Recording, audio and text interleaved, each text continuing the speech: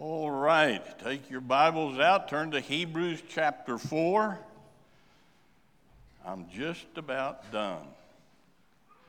I get the first 4 chapters, and then I think Brother Joel gets several chapters, and then Pastor, I guess, will take the rest of it and finish the book of Hebrews up.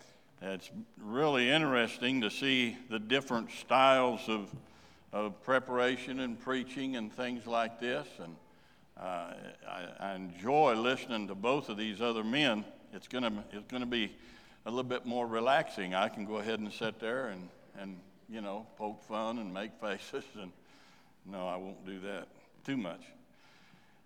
Rest. Last week we started rest, talking about rest in verse number 11. It said they'll not enter into that rest. And tonight we get into this, and several times he mentions rest, and we'll get into that as we go through. But just try to keep that in mind, that he's talking about rest. And I know that's something that all of us really need at different stages.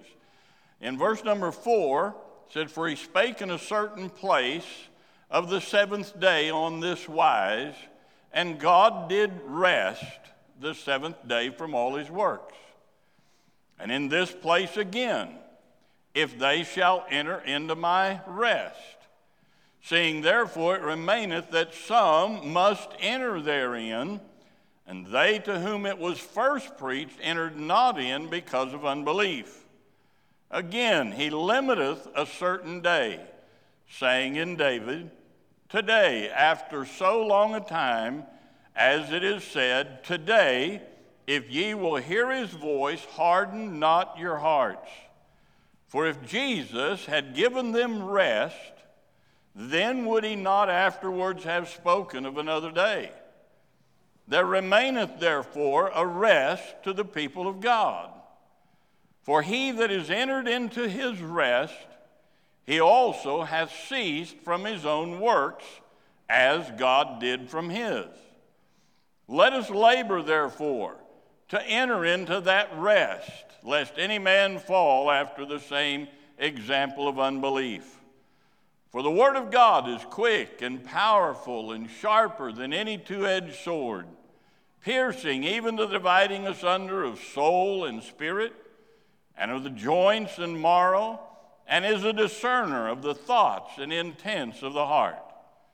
Neither is there any creature that is not manifest in his sight, but all things are naked and open unto the eyes of him with whom we have to do. Father, take your word tonight. Bless us as we study. Help us to learn something tonight. Help us to know what rest is and how we can attain that rest. Lord, just encourage us, challenge us, convict us where it's needed. In Jesus' name, amen. As we said before, we started out in the last chapter talking about rest, so this is basically a continuation. But tonight it's mentioned 5 different times just in this passage alone. You have different types of rest, and this is what makes it a little bit confusing to people if you don't understand there's different types of rest he's speaking of. There's 5 different kinds just in this passage. For example, the God's Sabbath rest. Then you have the Jewish Canaan rest. Then you have the salvation rest. Then you have the Christian's rest. Then you have eternal rest. There's so many different kinds, and when you just read through it, you see them, but it just kind of, I'm not sure what he's talking about here. And it's hard to kind of put it together. So hopefully as we go through this, you'll be able to sort some of these things out and understand.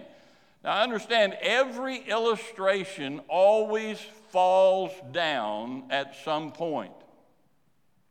I don't make any difference if you're trying to make a personal illustration that you have. It will not match exactly 100% the way the Bible is saying or whatever. You can make an illustration using football, and it has some generalities there, but it always falls down someplace. Even in the scriptures, when illustrations are made, it does not exactly show you what's going on.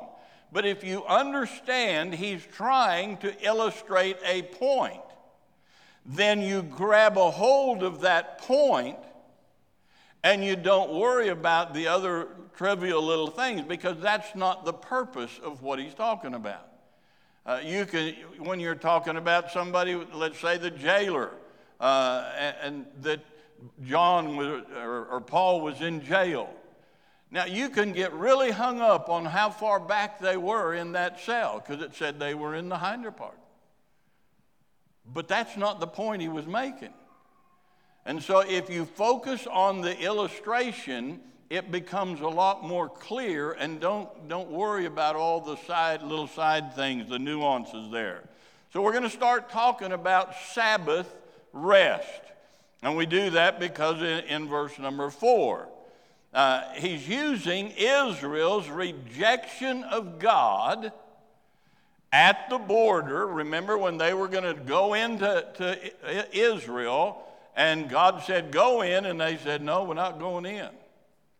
And God said, all right, then you're going out in the desert, and you're going to die in the desert. And they wandered around out there until all of them was dead, and then the rest of them come back into Israel. So he's talking about that, and he's using that. He has used it in the past in chapter 3, but he's talking about the seriousness of the decisions that they were making. Remember, these people were under great persecution. They've fled for their lives. They've left their homes. They left everything. And now they're wondering, should I have stayed in Judaism? Or what's going on here? This isn't the way I thought it was going to be, when I become a Christian. I've got real problems now that I didn't have before. So all of this going through their mind, and he's trying to illustrate these things, getting them to understand they need to make the right choice, the right decision here. So now he uses the Sabbath to illustrate the same purpose, and he uses that to illustrate salvation here. It's similar to the rest that he had when he on the seventh day rested from all his works. But it's not exactly the same. Now understand something. When God finished his work on the Sabbath day, the seventh day, at creation, God did not stop working. This is where we mess up. We think God just rested, and we get the picture. Well, he went over here and he just sat down and said it's done.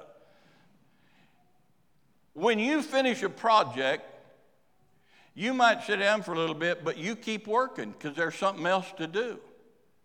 I mean, you fix the door over here, and there's going to be a window over here that needs repairing too. But when you finish the door,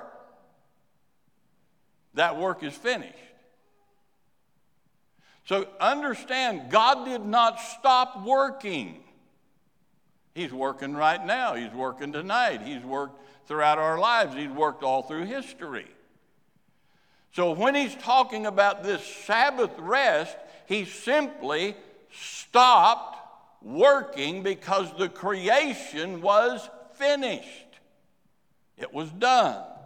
That's why he says in verse number 4, for he spake in a certain place of the seventh day on this wise, and God did rest the seventh day from all his works. He'd finished creation.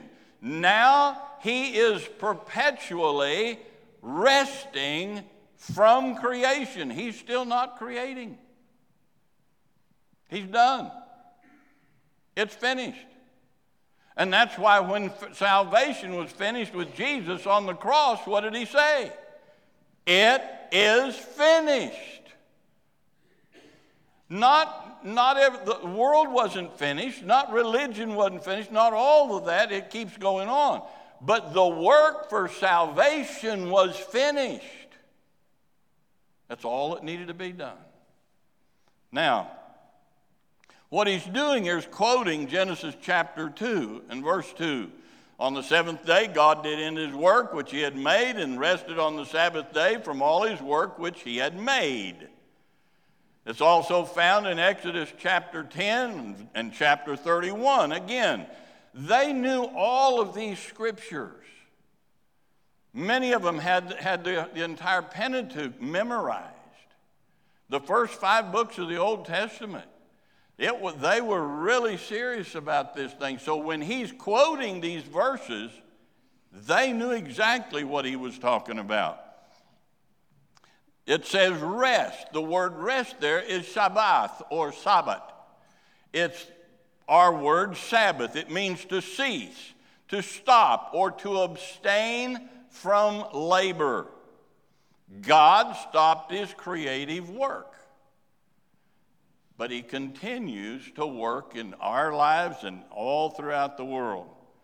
We stop relying on our work for salvation, and we simply put our faith and trust in what he did for us on the cross, the work that he did. We stop. Why? Because we can't do anything. It was finished on the cross. If you believe that, then you don't need to work for salvation. There's nothing you can do to please God in and of yourself, because God was already pleased with the sacrifice of Jesus Christ. And that's why he said, it is finished. So like God, we continue to work as Christians, as believers. They were still to continue to work and serve God, even though there was persecution. Why? Because if they placed their faith and trust in Jesus Christ, God says they have rest. It's finished. Now, notice one thing. The author, when he quotes Psalms, and here he quotes Psalms 9 different times here in chapter 3 and 4.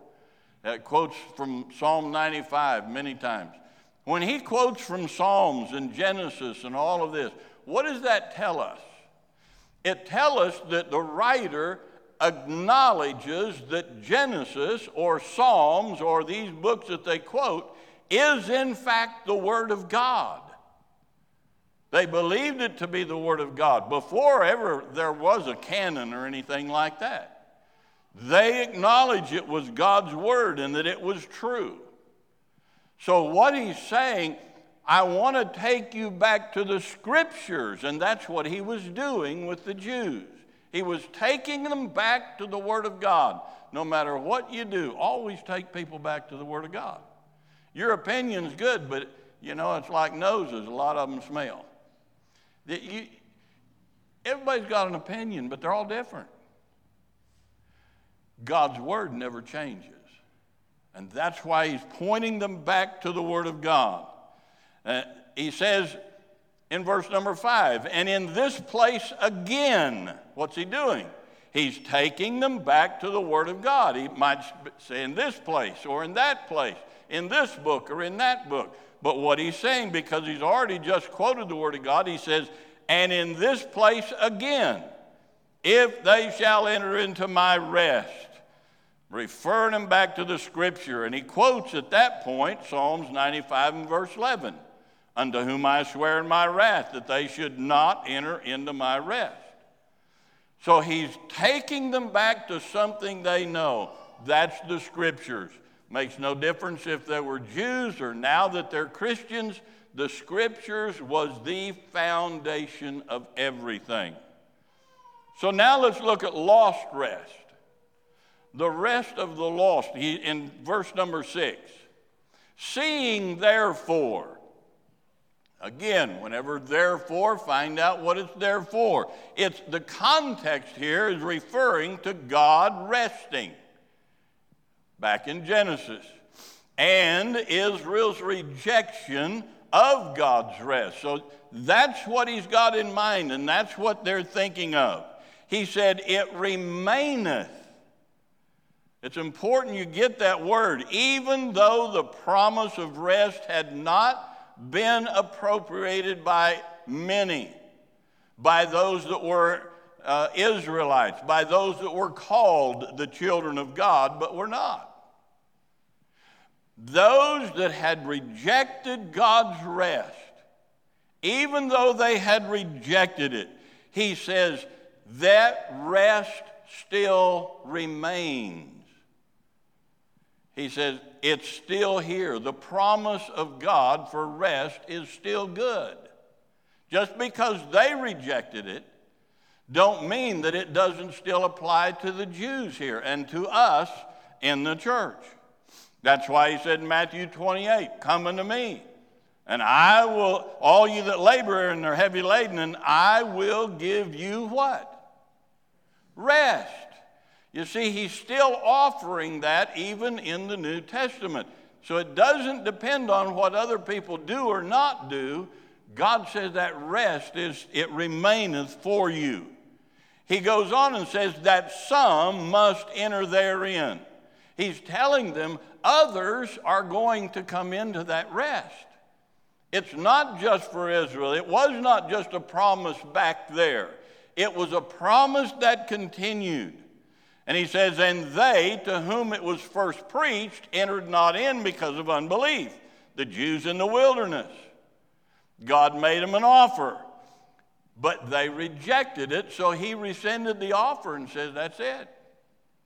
You crossed the deadline. I'm not doing it anymore. You're going out in the wilderness and you're going to die. It's not fun to play games with God. That's why when people hear the word of God and they're lost, they need to be saved. That's why when somebody hears and you know they're lost, you need to pray for them. Because if that heart hardens, like he's mentioned in verses 1 through 3, if that heart hardens, there's nothing they can do. So the Jews in the wilderness, God offered it to them. The offer was rescinded, but he's offering it to Christians. Now, let me be, I can say some things that maybe somebody else don't say. What are they going to do? Send me back to Africa? Glory to God. You know, I'd love it. Why are professing Christians without persecution, why are we not faithful to church? Why are we not faithful to pray? Why are we not faithful to read our Bibles and witness and tithe or serve God? He gives us the answer all the way through these 4 chapters. It's called unbelief. Unbelief. If you believed, and this is the illustrations I used right before the insurrection in Africa, when they come in and killed a lot of the people in the village that next morning. I said, if somebody said that Coney was coming into this village, I said, what would you do? I said, if you believed it with your heart, you would immediately run as fast as you can out the other end of that village. If you really didn't believe it, you'd sit around talking about it, and that's what they did, and that's why they were dead. If we believe what we say we believe, it will be affected in our actions. It's not just up here, but it's in what we do as well. Why don't we do it? I don't believe it. Why don't I worship Allah? I don't believe it. I'm not a Muslim. Why? Because I don't believe it. Why do I witness to people? Why do I carry tracts around? Why do I do these things? Because I believe it. I believe that people without Jesus Christ are going to hell. We really don't believe it. We say we do. But they said they were children of God. They said they worshiped God. They said they believed God. They brought their animals and sacrificed them. And God turned them away. Why? Because of their unbelief. And he's trying to get Israel, those Jews that have become Christians, to realize there's nothing to go back to. Either you believe it or you don't. And if you believe it, that will change your life. Unbelief. Verse 7. Again, he limiteth a certain day. The term limiteth is horizo. It's where we get our word horizon from. There is a specific point out here. It's a fixed point, or in this case, a fixed time. He says it in David, today. That's the fixed time. Now, that wasn't just fixed for David back here, because he said that clear back here in Deuteronomy before David was ever thought of. And he says, today, harden not your heart, as in the day of provocation. He comes up to David, and David, he says, today, David. He comes up here to the writer, and he says, today, and that's what he's writing here. He says, saying in David, today.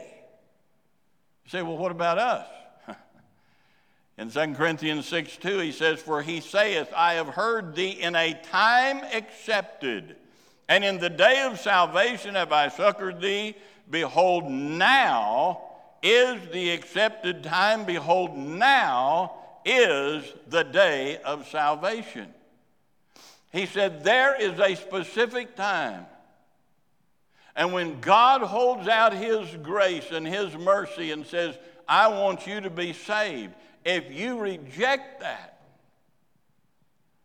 you're just like Israel going into the promised land. You say, I'm not going unless it's my terms. And God says, sorry about that. You made your choice, and it's too late. We used to witness a guy in the military when I was in the military ministry over in Spain, and the guy he would weep, and you'd talk to him about scriptures, and he would cry and just really get into it. And all of a sudden we noticed from that point on, there's just no emotion whatsoever. And he told us, I think I can't be saved. The Holy Spirit doesn't speak to my heart anymore. He said, I can quote it back to you. He said, it don't bother me at all. Today, he said, after so long a time, it was 500 years from Joshua to David. And now from David all the way to Paul that wrote this book.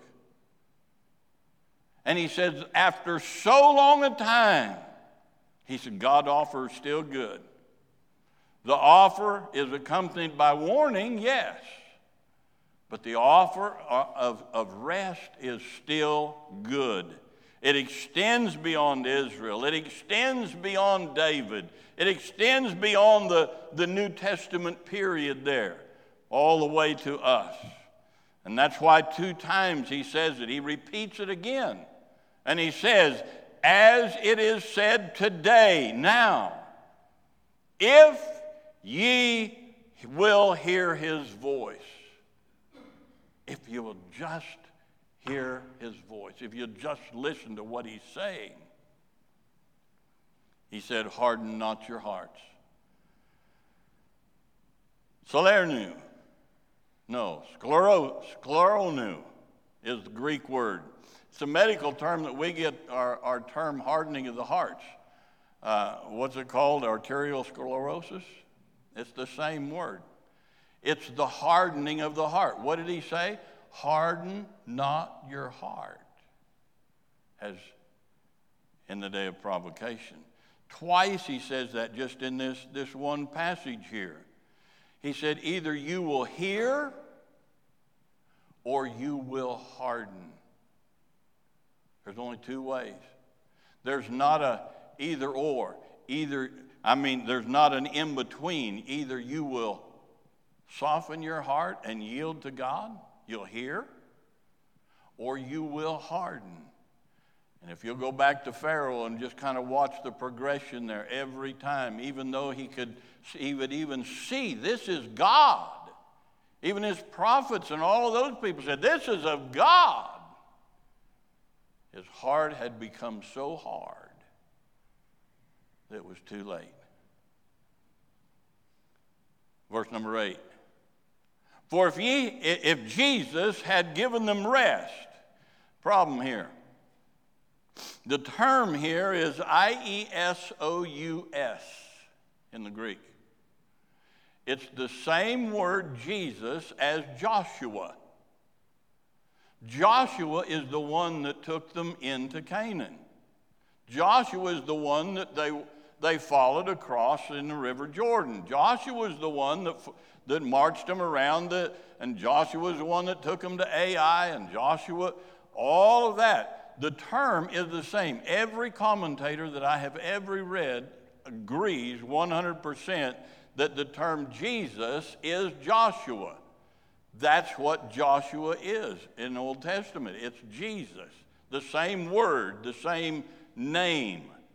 And so Joshua, for if Joshua had given them rest, remember he's using that, bringing them into Israel there as the illustration. He said if Joshua, when they followed him into Israel, if he gave them rest, then we wouldn't need to talk about another rest. But Joshua didn't give them rest. That's the context, that Canaan rest. He did bring them some military victories, but if you'll remember, they didn't get a complete military victory. There were still the Canaanites and the Hittites and all of these different Skedobites and everybody in the land there. A lot of them ites. They didn't have full victory. They didn't have complete rest like God has promised. So then he said, then would he not afterward have spoken of another day? The rest that God was speaking of was not fulfilled by Joshua. If Joshua had given them complete and final rest, which he did not, God would not have spoken later on about giving them rest in another day, which he spoke of in Psalm chapter 95.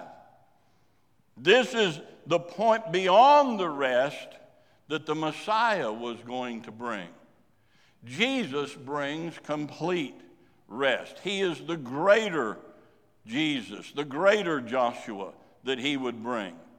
So remember the context.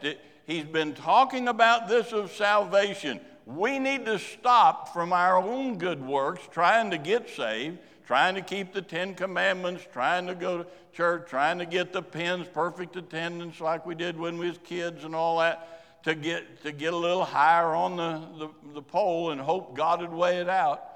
No, that's not it. He said, you quit working for your salvation. You cease from your works. Why? Because I did it all on the cross. So this is what he's saying. So remember, he says Jesus is better than the prophets. He said Jesus is better than the angels. Jesus is better than men. Jesus was better than Moses. Jesus was better than Joshua. All the way through, he keeps showing us that Jesus is better than all of these things. His rest is better. Better than Joshua the son of Nun, he is Jesus the Son of God. In verse number 9, he says, there remaineth therefore. Again, remember, he uses that word remaineth. There remaineth therefore a rest to the people of God. He said, even though they rejected it before, even though it has been many years, he said, there remaineth a rest to the people of God. So because he did bring that better rest, it speaks of that day, the better rest that is available through Jesus Christ. The promise of true rest is still in effect. I know because I'd been trying everything I could. And September 21st, 1975, I got rest for my soul. I don't have to worry. And I don't. I don't worry about my soul. Why? Because I'm resting in what he did. If I was resting in what I did, I'd still be trying to work. But I can't do anything, and he did it all. Rest in him. The promise is of a true rest that is still in effect. The rest of the soul, not land, but life. They were looking for land. Jesus was talking about life here. And it's offered by Jesus Christ. Look at verse 10. You see the redemptive rest here. For he that is entered into his rest, those that have received Jesus Christ as their Savior. Those, he said, he also has ceased from his works. If you've been saved, you don't have to work at your salvation any longer. You are still to work because he said, I've saved you unto good works. Now that you're saved, you're going to serve God. You're going to do what's right. You're going to follow the Spirit of the Lord. Because that's what our life is all about now. But as far as salvation, that is done. We can rest in that. Rest in him. They trusted in him, and they completely ceased from their own works as God did from his. It's the same thing that God did. When he was finished, he rested. When our salvation was finished, we put our faith and trust in Jesus Christ and what he did for us. Our salvation is finished. I'm just as much in heaven as I will be the day when God takes us home. I don't have to worry about my soul. And what a blessing that is. Not to have to worry about whether I'm saved or lost or up or down or in. No. September 21st, 1975, I put my faith and trust in Jesus Christ to give me eternal life. And he saved my wicked soul. And I haven't worried about it since. Why? Because he is faithful. He's able to keep that which I've committed unto that day. I don't have to worry about it. In verse number 11. So he says, let us. 13 times in Hebrews he uses this term, let us. Why? Paul was a Jew. And he's a Christian. And he's talking many times to these Jewish Christians that are struggling. And he's trying to encourage them. Remember, he just talked about last week about exhorting one another. That's what he's doing. 13 times here he exhorts them. He said, we're together in this thing. Not just out here by ourselves. So he said, let us labor, therefore, to enter into that rest. He's not talking about salvation. That's already been settled. The rest here, and this is why when you study, it's good to get some Greek training and a little bit of that, because it really helps you understand what's going on. The term labor here is not the term work, like you and I will go out and work. The term labor here is to give diligence. To give diligence. Now, giving diligence to enter into this rest. Make sure that you're saved. I mean, don't be afraid to say, God, am I saved? Go back when you put your faith and trust in Jesus Christ. Was it because you was a sinner? And you was going to hell without Jesus Christ?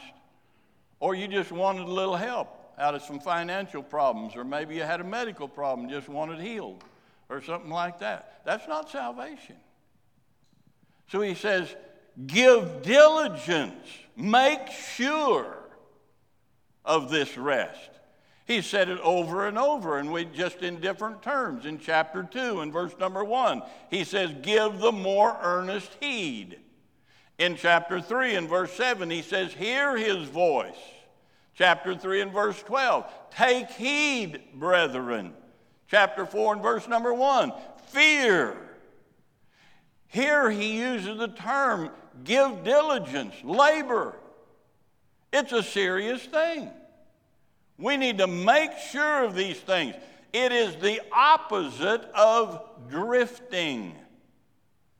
And this is what most people do in America and around the world.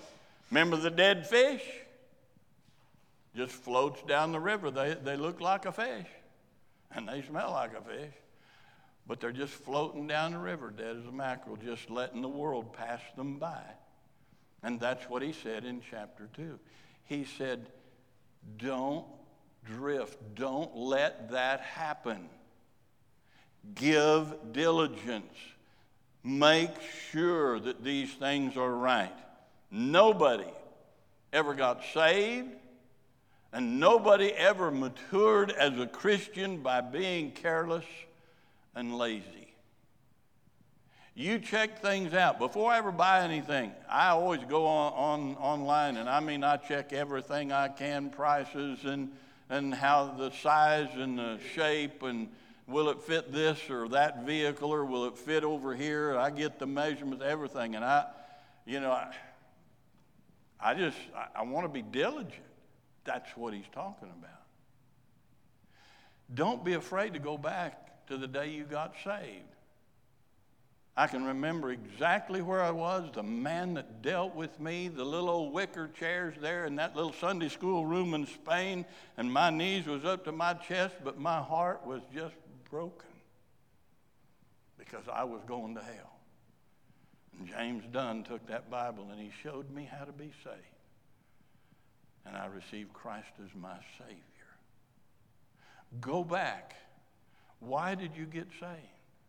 My wife went forward at the same time I did. She had no idea why she was going. She said, I just didn't want to sit there by myself. So she said, I followed you up. And they took her off, and they went through some stuff. She had no idea what she was doing. And it wasn't until, about a year and a half, maybe 2 years later, while I was in Bible college, that she realized, I'm not saved. I'm fooling myself. And thank God, she got her settled. She got saved to the most handsome husband she's ever seen. He goes on and he says, lest a man fall after the same example of unbelief. That same example of unbelief. Again, he's giving that warning. Don't fall. It's the word pito. The falling into ruin or falling into that sin. Don't do that, he said. It's not a loss of salvation. That's parapito. That's falling away. He's not falling away. He's simply falling into ruin. You're destroying yourself. If you try to go back to the world, you're just destroying yourself. It's a warning about falling into that unbelief. Don't do that. When you have a hard time, don't lay out of church. Get in church. Somebody says something or don't shake your hand or something. Well, that just shows their ignorance. You just go ahead and start shaking everybody else's hand. If they say something wrong, don't quit church. Don't quit God. That's when you need to come closer to Him. Don't let these things get you out of fellowship with the Lord. Now, all of this, he comes to this point, and I've heard this verse preached, and I've heard it proclaimed and quoted, and most every time it's taken out of context. And they're saying what it's not saying. He says, for the word of God is quick and powerful and sharper than any two-edged sword, piercing even the dividing asunder of soul and spirit and the joints and the marrow, and the discerner of the thoughts and intents of the heart. He's talking to these Jewish people about Israel and what they did and turned on God, wouldn't believe God. And he said, I've quoted you the scripture in Psalms. I've quoted you the scripture in Ezekiel. I've quoted you the scripture in Genesis. I've quoted you scripture over and over. So he says, the Word of God. Listen to the Word of God. Take heed. He says, the Word of God, whether it's the paper or the person, it doesn't make any difference. Jesus is the Word of God. He said it's quick. It's alive. I've been saved 50 years. Just every time I get in that book, I find something new. You don't do that with Mark Twain. Good reading, but you don't do that. Why? Once you've read it, you know. But with the Word of God, it's alive, it's living, it's the very Word of God, and the Spirit of God will reveal to you as needed what you need in this. Now, it's quick, it's powerful. The word is energis. It's where we get our word energy. It means it's effectively working. The Word of God is working. That's why. How do you win an atheist to Christ? You quote Scripture to him. You don't try to argue with him. You quote Scripture to him. Why? Because the Word of God will not come back void. It will do the work that the Spirit of God wants. I remember I witnessed to this guy. He was kind of an atheist. I mean, he was into evolution and all this, and we sat on the front bench there in the church over in Spain, and I'm witnessing to him, and we're not getting very far. And I'm thinking, boy, this is just not doing so hot. And I'm quoting Scripture after Scripture, and he just hard as a political opponent. A year later, he walks in. I didn't know him, didn't remember him. I'm preaching. Had 6 YWAM missionaries come get saved that day. That'll blow him away. And he comes walking down the aisle. And I meet him in the front, and I said, "What'd you come forward for, sir?" He said, "You don't remember me?" And I said, "No, I don't." He said, about a year ago, we was sitting on this bench over here, and you was talking about evolution. I said, "Yes, sir, I remember." He said, "For the whole year," he said, "I could not get away from the Scriptures you gave me, the Word of God that you gave me." And he said, "I got saved, and I come forward to tell you that I'm now a Christian." You tell them the Word of God. It's not your fancy and your ability and how good and your explanations and illustrations. You give them the Word of God, because it is quick.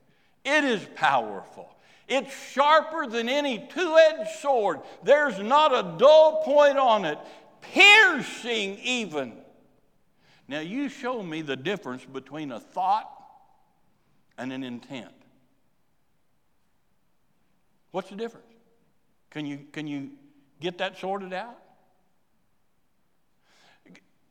Can you tell me, give me a good definition of the soul, and then give me a good definition of the spirit? And where do they start and where do they stop? You can't do it. Only God can do it. And that's why he says the Word of God is quick and powerful and sharper than any two-edged sword, piercing even the dividing asunder of soul and spirit. He knows where to cut the line of the joints and the marrow, of the thoughts and intents of the heart. He says, you listen to the Word of God. Let the Word of God speak to your heart.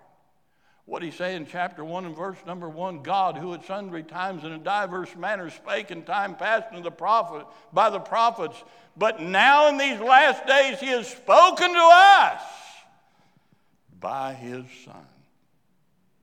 And over and over he says, hear, hear, hear. Otherwise, you'll harden your heart. Listen to the Word of God. It pierces, it penetrates. And he goes on and he says, when he talks about that thoughts and intents, is your thoughts, is your intents hardened toward God? When the Word of God comes from the preaching, did it cut? It's supposed to. You're not supposed to be comfortable in church. You're supposed to be convicted by the Spirit of God and the Word of God. Oh, yes, you're to be encouraged and you're to be challenged and all of those different things. But the Word of God, he says, is like a hammer. He said the Word of God is like a sword. Why? Trying to get you to listen, because what he has to say is going to help you. And if he can get that sin out of your life, or he can get that person saved, or whatever it might be, it's going to help you in the long run. Even the notions. He says, the secret of entering into to this rest is Jesus Christ and the Word of God. You want some rest? Get in the book. Get in the book. I love reading these comments. I'm still reading several different times. I read devotions and I read several chapters and this other stuff. But I'm reading in that thing with you on the online thing, and I'm just loving your comments. Because it shows me you're in the Word of God, and God is working in your heart, and you're hearing. And that's what we're supposed to do. That's where we get our rest.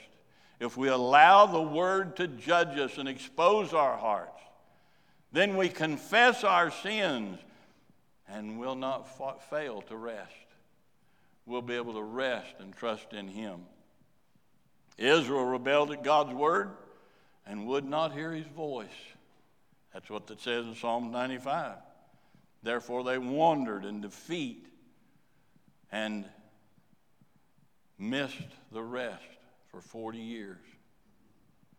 We must listen to the Word of God. The Word of God here is to show that we can't escape the eyes of God. No matter where you go, no matter what you do, no matter how much money you make, you might be the lowest on the totem pole, you might be CEO. Don't make any difference. God sees everything. That's why he said in verse 13, neither is there any creature that is not manifest in his sight. Any of them. Donald Trump, God sees everything in his heart, in his mind, in his life.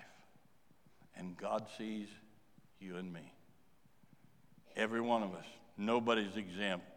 Neither is there any creature that is not manifest in his sight, but all things, everything,